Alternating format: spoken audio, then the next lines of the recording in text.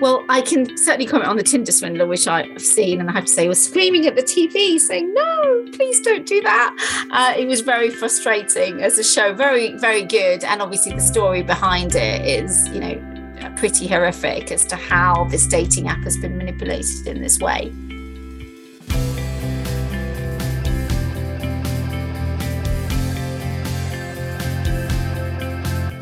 Hello everyone, and welcome to the Student Lawyer podcast series. Whether you're at school, sixth form, university, thinking about a career in law, or exploring law careers, you're in the right place. We are the one-stop shop for student lawyers. If you'd like to join the Student Lawyer as a writer, please email hello@thestudentlawyer.com.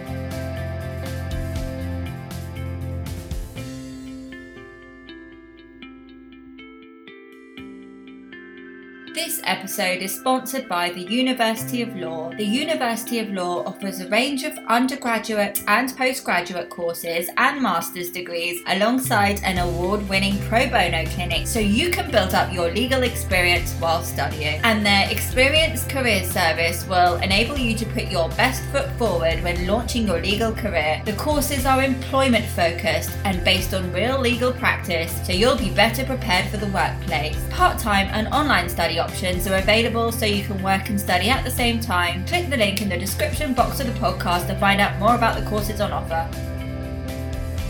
Welcome to the Student Lawyer podcast series. My name's Camilla and I'm an LPC student and future trainee solicitor. Today on the podcast, we're joined by Rita Gupta. Rita is a solicitor who focuses on family law, divorce and separation in the UK and abroad. She is co-founder and managing director of LGFL Limited, a boutique family law practice. She's ranked in Chambers and Partners and in the UK Legal 500. And she was also awarded Family Law Solicitor of the Year in the Lawyer Monthly Legal Awards 2017. In today's episode, I'm so excited to be discussing one of the most watched shows on Netflix from a legal perspective, which is the Tinder Swindler, and also looking at some of the issues raised in the show from a legal perspective. We'll also be touching on the Bad Vegan, which also has some similar issues raised in the show. And we'll be discussing what life is like as a family lawyer. So make sure you stick around to the end of the episode to hear all of that good stuff. Now, without further ado, let's pass on over to Rita. Thank you so much for joining us on the show today, Rita. It's so great to have you here. Good morning, Camilla. Thank you for having me. Thank you. So let's get straight into the questions. Please, could you provide us a little bit of insight into your career to date? Absolutely. So I was brought up in Nottingham. So I studied there for my A-levels, and then I did my undergraduate LLB at LSE. I then, after that, went back home to Nottingham Law School and did my LPC there. I then was looking for a training contract, and I have to say that was a really difficult time. I just remember printing out, I think, 300 CVs and covering letters to send out. It was just so difficult. I mean, it's always been challenging, but that was a particularly difficult couple of years. So I initially got my first training contract at a high street firm, I won't mention, and it was, to be honest, quite awful. And I left after a few weeks.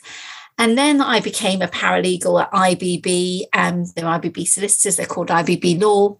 And I applied internally for a training contract, which I was supposed to have about a year and a half gap. But then somebody pulled out and they brought me forward. So I trained at IBB Law. I did a year in criminal law, 6 months in wills, tax and probate, and 6 months in family law.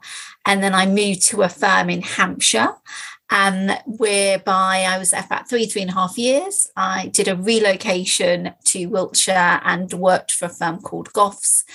And then I got a call, I think December 2007, from my old boss from the Hampshire firm, who said, we've always talked about it. Do you want to set up a law firm?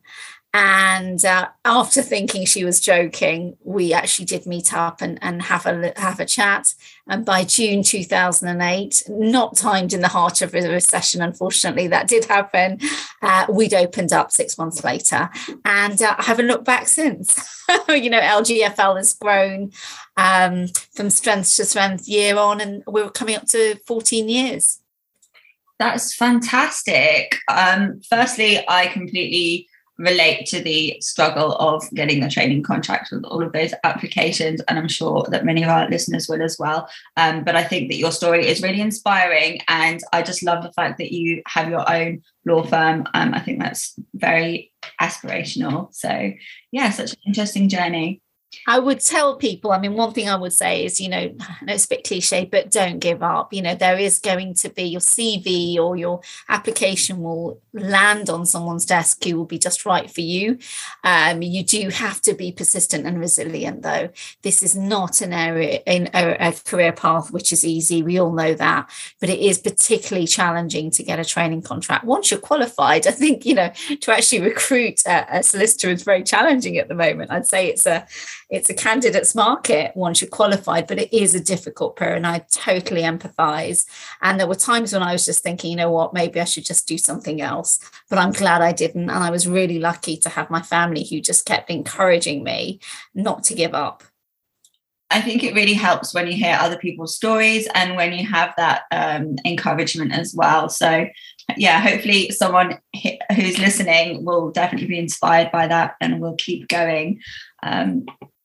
So you mentioned that you did criminal law and family law and various other types when you were training. So what drew you to family law, and what do you enjoy most about your job as a family lawyer? Well, prior to actually probably before I went to university and in the holidays, I'd always done some internships. So I'd worked with a family lawyer in Nottingham just on a voluntary basis. I'd seen the client interview. She'd sent me to court to back counsel. I'd volunteered at a Nottingham Law Centre. So I'd had some really good insight into family law. And it was always an area that I was interested in. And then I was a family law paralegal before I got my training contract in IBB law. And what they had said is they thought because I'd done so much family law, I needed not to do more than 6 months in family law. So I made a really informed decision. And I absolutely loved my year in crime. I saw some amazing trials. I had a fantastic principal who said, you'll never get an opportunity like this to see all these trials. So he'd let me go on back counsel. I was at the Old Bailey on murder trials, etc. It's a really interesting area of law. But I think, I actually got married in the middle of that point and, always did want a family and just personally felt that it was very difficult to juggle having a family and being a criminal lawyer and being called out at all hours of the day. And I think for family law, having had those internships really helped. I've always found it very fascinating. I'm a real people person, and I'm very interested in psychology and people and their journeys and their stories. And I genuinely felt, and still do feel, that, I have a role to play in helping people, with the next stage of their life. People have been through difficult times and difficult journeys, but I see the role of a good family lawyer as somebody who, will put people on the journey towards independence and a more positive life. So I think just having those shades of grey is always really interesting for me. I've never really been interested in non-contentious law, I'll be honest with you. I've always found that area quite boring. I like litigation. I like the whole court aspect of cases. But primarily it's the people and their stories that interest me. Thank you for going into that. And could you explain what kind of cases you typically deal with? Absolutely. We deal with all aspects of family law, and the practice only deals with family law. And actually, since I've qualified, that's all I've done. And I think, that is one point that, law's really changed over the years. Most people are specialists in an area. You don't tend to dabble in lots of areas. And I don't think you would be the best lawyer if you did. So I think that from the marriage point of view, we deal with divorces. We deal with the issues that arise from that. So you'd have child arrangements, where the children will live, how much they'll see the other parent. And from that, I tend to deal with quite complex issues where there has been perhaps, parental alienation influences, issue of harm, and not always the level of harm that would lead to perhaps a care case, but the level of harm that would lead to emotional and psychological issues potentially in children and the parties. Stemming from that, we are a global world. And in recent years, I've dealt with quite a lot of relocation cases, both international relocation cases where people, have come here, worked, met somebody, had a child with them, decided to go back home, or a marriage is broken down and people want to go back to their family.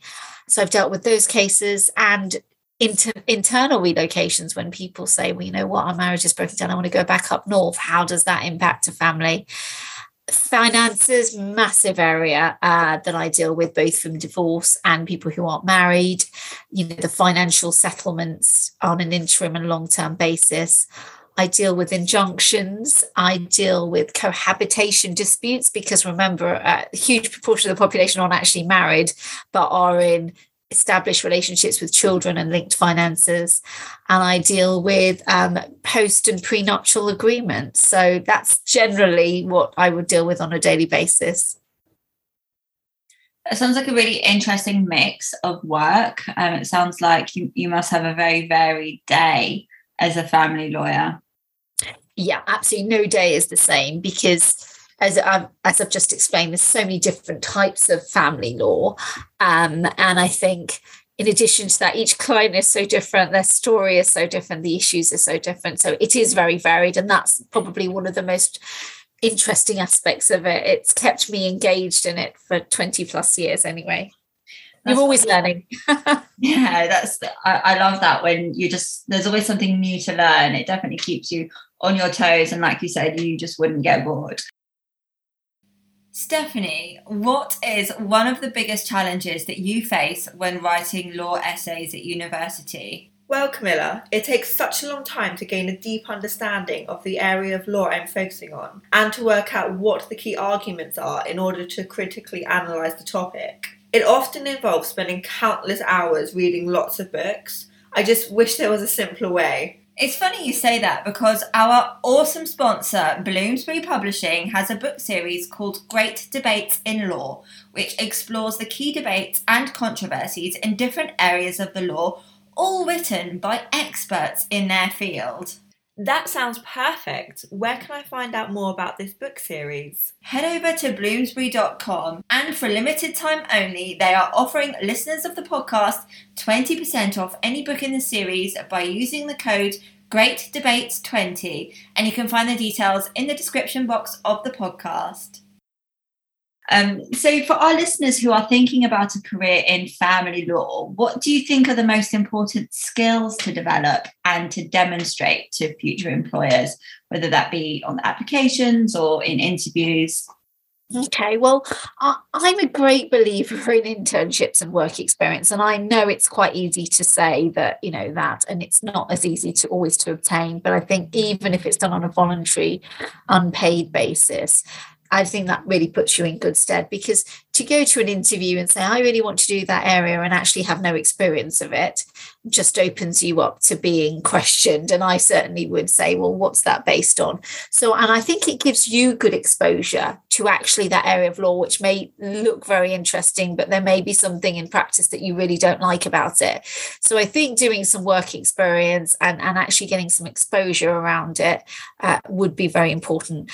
I think you have to be a good family lawyer. I'm not saying every family lawyer is a people person, but to be a good family lawyer, you need to be good with people. And that means you have to be able to strike that balance between empathy and being human to being very professional and keeping that distance. And that's something you learn with experience, because you're not their friend and counselor. At the same time, this isn't a business transaction. You are dealing with aspects of people's lives, their children, their home, how much money they will have at the end of the month. It's really important that you recognize that, the role that you play in it. So I think people skills are very important to be able to communicate very complex information, because family law is not just family law. It can incorporate information about properties. It can incorporate wills advice. It can incorporate elements of tax.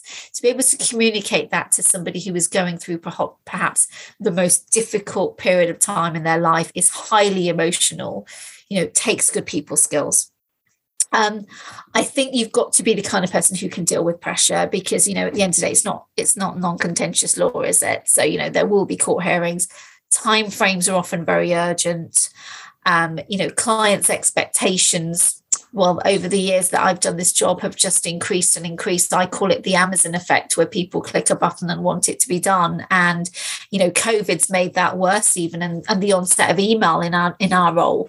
So you've got to be able to chop and change between cases and aspects, and you've got to be able to deal with the pressure of that, and set very clear boundaries. I think that you've got to be a resilient person, because as much as you say that you need to have that professional distance, you are human, and there are aspects of cases that you will absorb.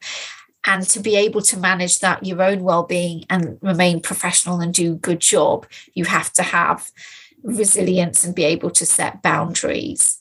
And I think it's just a good overall knowledge of areas of law. Now, you're not going to specialist tax advice, but you've got to be able to pick out where the client would need specific advice.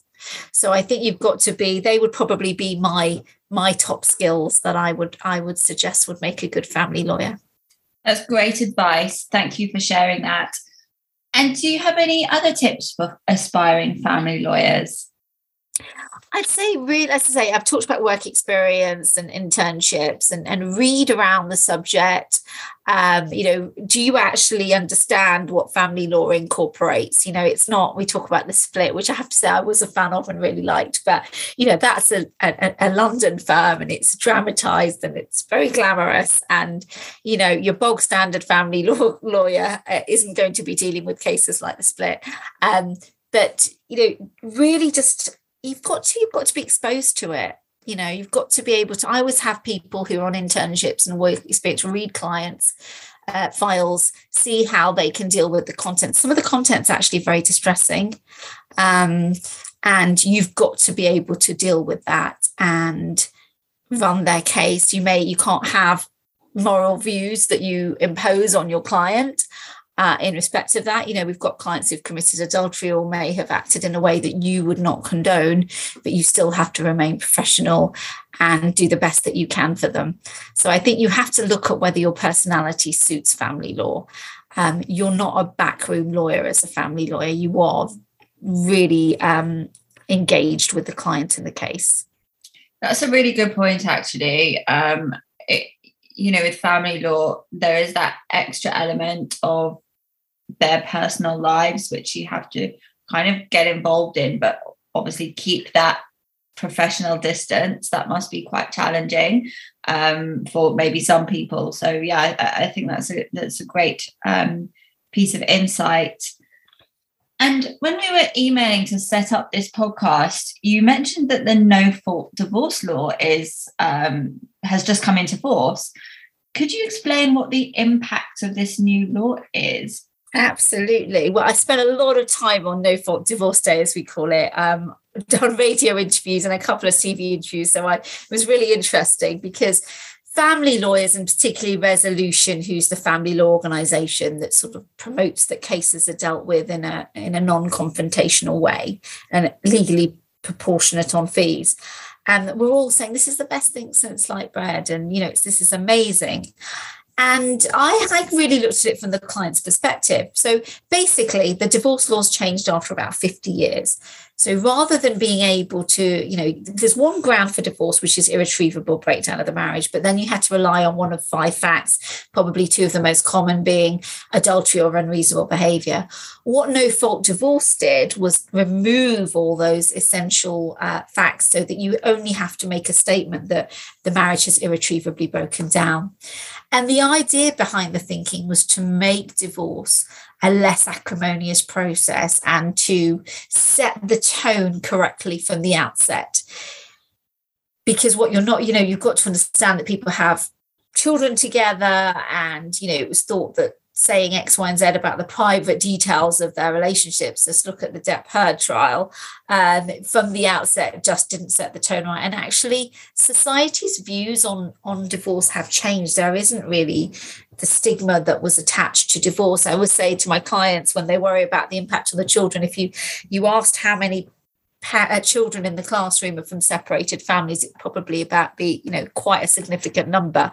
So the divorce laws weren't just in keeping with the times. So the idea was to remove that acrimony. It's also changed things like ability to defend divorce, which is important if you're looking at those coercively controlling relationships, when people can use the legal process to continue with that abuse and delay matters, increase costs, etc. So you can't actually defend now unless it's on specific jurisdictional grounds.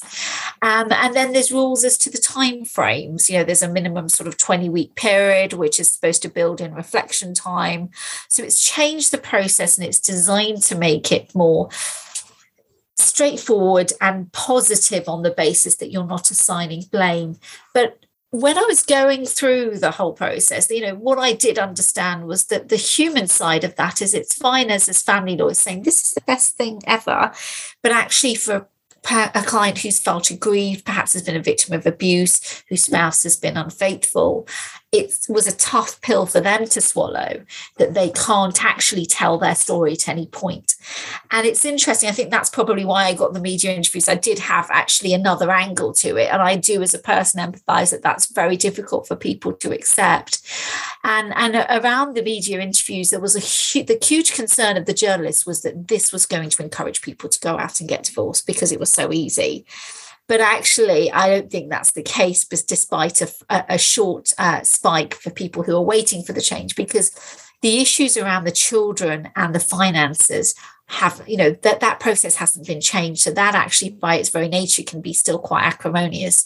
So I think it's a start, but it hasn't made, divorce a pleasant process. And you've got to understand that when human emotions are part of this process, you're never always going to have a divorce without acrimony or a separation without acrimony.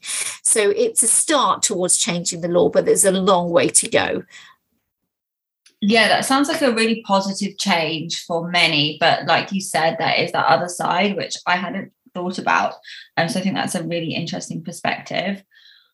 I'd like to take a moment to speak about the University of Law, which is the university I decided to study my LPC at. The University of Law is the sponsor of this podcast and makes it possible for us to continue bringing these episodes to you. So we really appreciate you supporting us by supporting our sponsors. What really sets the University of Law apart from other universities is its belief in training students for the real world from the moment they accept a place. The University of Law's experienced career service and award-winning pro bono clinics offer students the chance to get real-life legal experience which can boost employability. They offer a range of undergraduate and postgraduate legal training and master's degrees designed by qualified experts to help students excel at any stage of their career. Their courses are employment-focused, honing key skills in a teaching environment based on real legal practice. Part-time and online study options are also available on many of their courses to help students work and study at the same time. If you'd like to find out more about the courses on offer, please click the link in the description box of the podcast. We're now going to move on to talk about economic abuse and the Tinder Swindler Netflix series and Bad Vegan. Tinder Swindler has been a very popular show. And for those who haven't had the chance to see it, essentially it's a show which tells a story about a man named Simon Leviev, I can't remember how to pronounce that now, who reportedly enticed women into a relationship with him, and then he manipulated them into taking out loans to give him huge amounts of money, which he spent on maintaining his lavish lifestyle. And Bad Vegan, which is quite similar in the sense that a husband drains his wife's personal and business finances to the sum of $1.6 million through a series of lies, threats, and false promises, including quite bizarre promises to make her dog immortal, which is very strange. But yeah, he also managed to get hold of her passwords for her bank accounts and her email accounts. So yeah, I really wanted to speak to you about these two shows and to find out whether this type of behavior is recognized in family law. And if so, perhaps you could provide some insight into how the law actually views this type of behavior. Well, I can certainly comment on the Tinder Swindler, which I've seen, and I have to say, I was screaming at the TV saying, no, please don't do that. It was very frustrating as a show, very, very good. And obviously the story behind it is, pretty horrific as to how this dating app has been manipulated in this way. And I think, obviously that's quite an extreme case. That wouldn't be the bog standard case that we as family lawyers would deal with. However, the issues that it raises, we deal with on a daily basis. So when I first dealt with this job, I think, was the focus on abuse was primarily on actual physical harm. And, can you prove it? Have you been to the GP?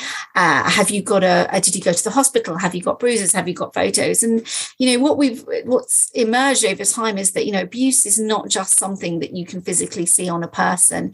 Abuse is so much more far reaching. And I think, the actual coercively controlling element, more subtle forms of abuse, which would involve like psychological abuse, verbal abuse, patterns of behavior, which completely disempower the victim.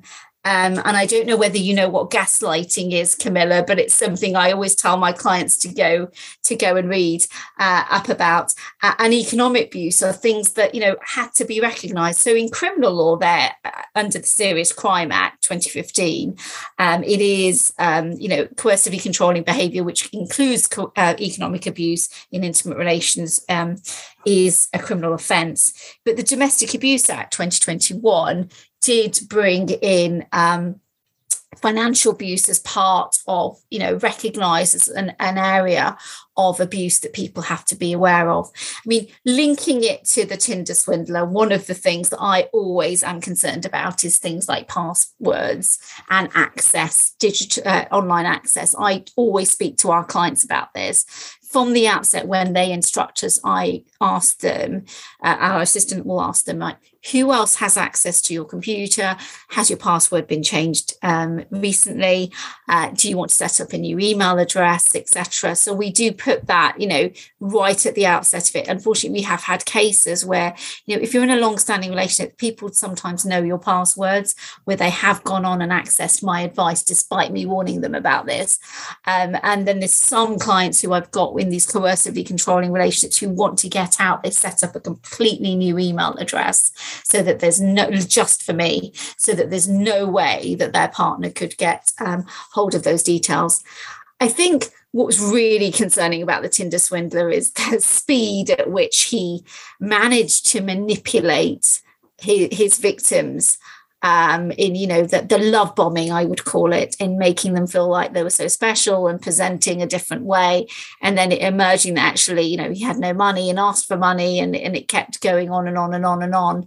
And the influence of the victim, of, the power that he held over the victims in obtaining more money, taking out loans. That's a point we have seen where people are encouraged to take out loans, borrow funds, and the way in which they go between accounts is often quite pivotal.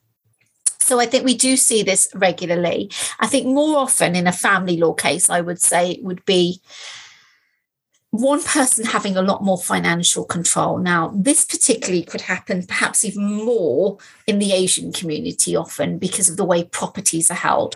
Properties are often held in one person's name, more likely the husband, but I'm not making any gender comments about abuse. It can happen to men or women.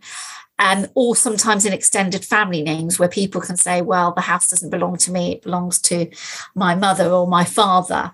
And we often have those sort of issues arise. And completely controlling the situation whereby somebody doesn't have an insight or transparency into the party's finances. And what happens in a relationship, and this happened obviously in the Tinder swindler, is, she believed, or they believe, they're in a loving relationship. So you trust it, and you trust the other person, and you don't cross-check every transaction or question everything on a daily basis. And we often find that we are dealing with cases where people have allowed, just over time, it's emerged that one person has had financial control. So they've had no insight into it. They've not known what assets they have. They've not known what their spouse earns. They've not known what they've got. And what's happened is that they've been misled into either thinking that, there aren't assets when there are, or that there is a lot more than there actually emerges to be, and that they're in a much more vulnerable financial position than there has been, than they thought that they were in. And the other aspect is that gradual, coercive controlling behavior is a pattern of behavior of disempowering people, or gaslighting them to the point that, well, if you've got the children or you've got the home, you don't need to work. So we've had a lot of cases where people have been encouraged to give up their careers and not to work. So they are then completely dependent on the other person with regards to an income, and they've got that big career gap when they're coming to us. Often they haven't worked for 10, 15 years, find themselves in a position whereby they're restarting again. So, and we've had similarly cases where people have transferred properties and assets out during the process to defeat the matrimonial claims. So, there's a lot of areas in family law where we've seen this economic abuse, which is why it's recognised. Obviously, the Tinder swindler is a more, perhaps more glamorous area of where it's presented, but certainly the issues that are there and the misrepresentation is something that we do see in cases. So bearing that in mind, do you think there are any key warning signs to look out for so that we can all recognise this behaviour early and try our best to avoid it? I wish I had the magic answer to that, but that probably I don't have one answer. One of the things that I would say, and I often say this to clients who can exit these abusive relationships and very quickly form other relationships. And at that point, I would say, give them certain areas of advice. Generally, I was concerned when watching the Tinder swindler at the speed at which the first victim was going abroad with him and was going on holiday with him and looking for apartments for him. So I think erring on the side of caution generally would be sensible, particularly if you're meeting somebody on an app like that from your safety. There was a scene when her friends were texting her saying that they were worried about her, etc. And I think, always making sure that someone knows where you are, etc. if you're meeting somebody from an app. I think that keeping finances separate from the, until the relationship is more serious is a sensible thing to do. I'm not talking about, who pays for dinner or whatever, but taking loans out. Somebody asked you to take a loan out, take a credit card out for them or whatever, without being in a very committed, serious relationship. And even then, you shouldn't be doing it anyway, because it was misrepresentation and arguably fraud on her part. You would completely have warning signs in that regard. So I think, anything whereby somebody is elusive or is asking you very personal information, asking you to access your accounts, your financial power, should send huge warning signs to you. I think that's brilliant advice, and hopefully, the listeners can, and we can all look out for those signs and try and avoid something similar happening again. And what do you think can be done legally to protect the victims from further abuse and manipulation? Obviously, you would go to the police first of all, with the extent, taking Tinder swindler apart, but if you were a victim of anything like that and you were married, and if you were married, you would go and report it to the police. I have dealt with cases whereby the police have investigated the matter. Remember, obviously, this criminal burden of proof is higher than the civil burden of proof. So unfortunately, in the two that I had, the police didn't continue with the investigation. It wasn't, the other person was released without charge. So I think you would have to look at reporting it to the police. from our perspective, if we had a client in this circumstance, we would be looking at getting a non-molestation injunction for them, potentially if they were living together, getting the other person out on an occupation order, and then starts the process of disentangling their finances, which isn't as easy as one would think, obviously. Now, if you are not married, the financial protection that you receive from the law is not as great as if you were married. Essentially, your financial legal claims arise from what you own in contract. So if you own a house together, then, the claims would arise from that. But if you've taken out, there's no right to, for example, maintenance, etc., other than for children. And, if you've taken out loans X, Y, and Z, that's going to be difficult. I mean, I'm not a civil lawyer, but I think it would be some real concerns about how you would obtain that money back. I mean, I would hope that credit card companies, etc., there may be something from the fraud aspect that you would be able to recover. And they didn't deal with that in Tinder Swindler, did it, really, about what she, what, if any, relief did she get from any of the companies? It was just like, yes, I'm still paying it back. I think that if you're married, obviously it's very different in that everything goes into the pot, whoever's name it is in. And those debts, you would be asking for them to be accounted for as part of any matrimonial settlement, because it doesn't matter. Because often in a marriage, people will say, oh, you know what, you take that loan out for the kitchen, or you know what, can you put that holiday on your credit card? So whilst technically that debt is in that person's name because the credit card or loan is in their name, it would be factored into the mix of a marriage and when you're looking at dividing the assets.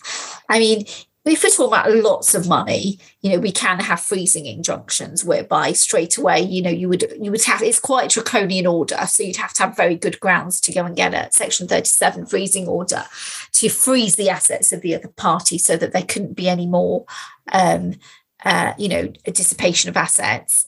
You could be looking at, maintenance applications to get money on a short-term basis to pay off any of these aspects. But it would be factored in much more if you were married. That being said, I always say to clients, because there's something called the add back argument, which is, say, for example, somebody spent £250,000 of the assets on, they've dissipated it on parties or, buying champagne for everyone, like in the Tinder Swindler. There are add back arguments you can raise, but in essence, we have to have a practical head with that, because if the money's gone, to an extent, it's gone. So I think the focus has to be on it not being in that position in the first place, because there are recovery processes, but the chances of getting everything pound for pound added back in are very slim. Yeah, I think it's been fascinating learning about the issues in the Tinder Swindler from a family law perspective. Like you said, once the money is gone, the money's gone.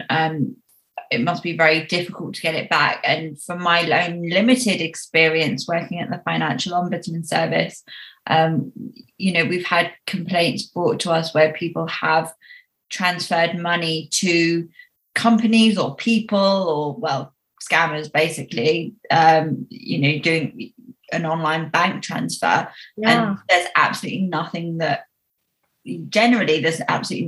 can be done once the money's been transferred like that.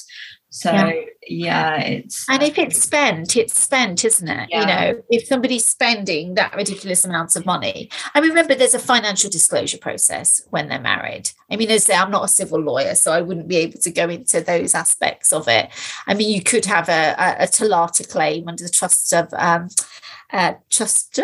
Land and Appointment of Trustees Act. You could look at the relief that you could get from there. Obviously, if there's children, there's financial relief you can obtain there. But just looking at this practically, if that amount of money has gone, you've got to get it back from somewhere, haven't you? There's got to be enough to compensate somebody else. And then in a vast amount of cases, it's a needs argument, in which case, you couldn't take everything away from another party who'd perhaps dissipated it and then them not be able to rehouse, for example. So it's complex. But I think this is back to the discussion about if somebody is asking you to take out loans and credit cards, etc., in their name, in circumstances which are questionable, then you need to question it and not go down that route. Definitely. And so what if someone has access to your account? That's fraud, isn't it? That is fraud. We have had that on a case whereby there was a dispute as to whether who had made the transfer and who had gone in, because often what happens is if you're married or in any committed relationship, you do have access to people's passwords, which is why, as I say, the first question we ask is who else has access to this email account? Who has access to your accounts, etc.? Do you need to go and change passwords? I think from that perspective, again, if they're married, we'd be factoring it in to the general settlement, but I think you'd be needing to go to the bank immediately on that, because it is not legal that you can go into somebody else's account and do transfers. You shouldn't be doing that anyway. A very good point. And I actually always say to clients when they sometimes say, oh, but I've got access. I'm like, no, don't do that. It's not for you to do. So I think one of the early advice that we give people is the interim advice is, what credit cards have you got together? Because say, for example, somebody's a nominated user, they can go and spend a lot of money on a credit card, can't they? And it's technically in your name. So, we talk about these areas in sort of very early meetings so that people can address interim protection. That sounds like a very good idea to stop it from happening in the first place. So the Johnny Depp and Amber Heard trial is going on at the moment as we're recording this podcast, and it has had a lot of media attention. I wondered if you've been following this trial and whether you had any observations about that case or any opinions. I've looked at snippets of it. I have to say I find it very personally distasteful on the basis of, issues from a marriage being put on a public platform in this way. And it has turned into a media circus. In fact, I was asked to potentially do a media interview and I declined it because I think it's polarized people so much. You're either team Heard and men are or perpetrators are men, or you're a male victim or supporter, and you're thinking that actually lots of women lie about domestic abuse. And all I can say is that it's very unfortunate that such private issues and very intimate issues of arising from a marriage have been put in the public arena in this way. And I just personally can't see any of them being the winner in this case. I think there can be a judgment made, obviously it's a defamation trial, it's not a family law trial, but it's arising from the marriage. I don't see how any of them are going to personally come off better than the other in this. I mean, it must be very difficult for the jurors to assess any evidence when you've got or the judge to assess any evidence when you've got two actors in there. If you look at witness credibility when you've got a trial, a lot of that is on how the witness comes across, etc. I mean, there's been some very dramatic moments of it all, and it's just seems, I think it's awful. I really do, I must say. And it's the way it's polarized people's views on abuse. It's raised some issues as well, in that it's raised the point that, all victims of abuse, whether it's economic, financial, because what we haven't talked about is, well, what about the situation whereby you have a husband or a man working, and the wife's decided to give up her career, be maybe a coffee morning mum or a part-time mum, and is spent lots and lots of money, is not looking to go back to work and contribute to the finances. So is that economic abuse? Well, some of my male clients probably would say that when they are incredibly stressed, making, ends meet on one salary. So, I think what the Depp Heard trial positively has come about it is talking about the victims of abuse can be anybody. They can be men, they can be female, they can be people who have money and who from the outside look as though that they have these perfect celebrity lives. So I think from that perspective, it's positive, but I just can't see any winners in it. And I just find it all very personally distasteful in respect of things. I'm not team Heard or team Depp. Yeah, I completely agree. I've had some people ask me, like, whose side are you on? And I have the same opinion. I'm not on either side. I think that firstly, it's hard to know actually what happened. And secondly, it just seems like it was perhaps a marriage which just didn't work, and now things are being played out, and the details are being displayed to a public arena, and there obviously was abuse happening in some way. I mean, I haven't watched enough of it to be able to comment either way on it, but yeah, it just seems like it's just a media circus, and it's such a clearly a very toxic relationship, which is just horrible to follow. But if you look at Twitter, some of the comments, whether you're on Heard's side or Depp's side, are pretty vile. But I think what I wouldn't want to happen, and the concern about this, is if Depp was successful, the majority of women lie about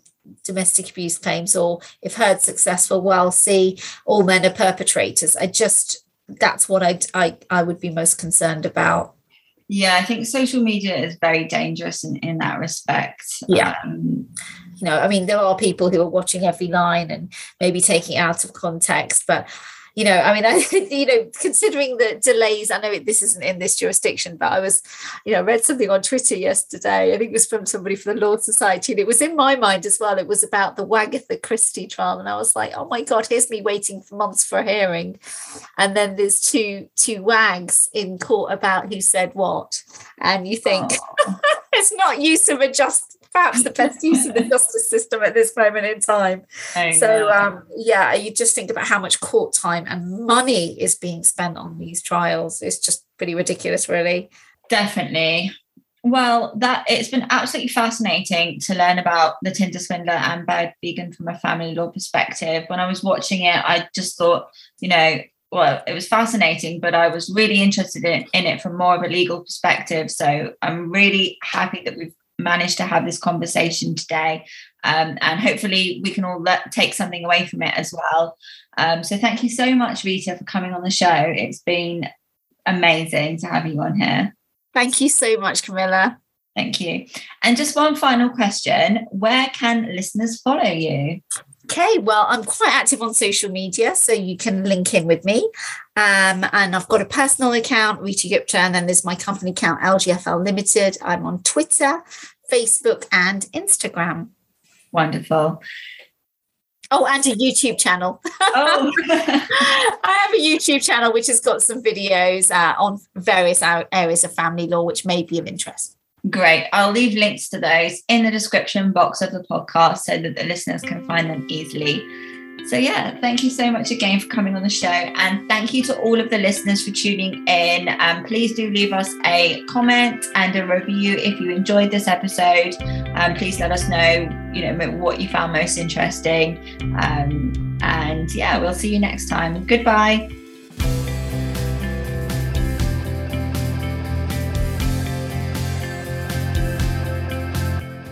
To hear more of the Student Lawyers podcast, hit the subscribe button and leave us a star rating and review. If you would like to join the Student Lawyer as a writer, please email hello@thestudentlawyer.com.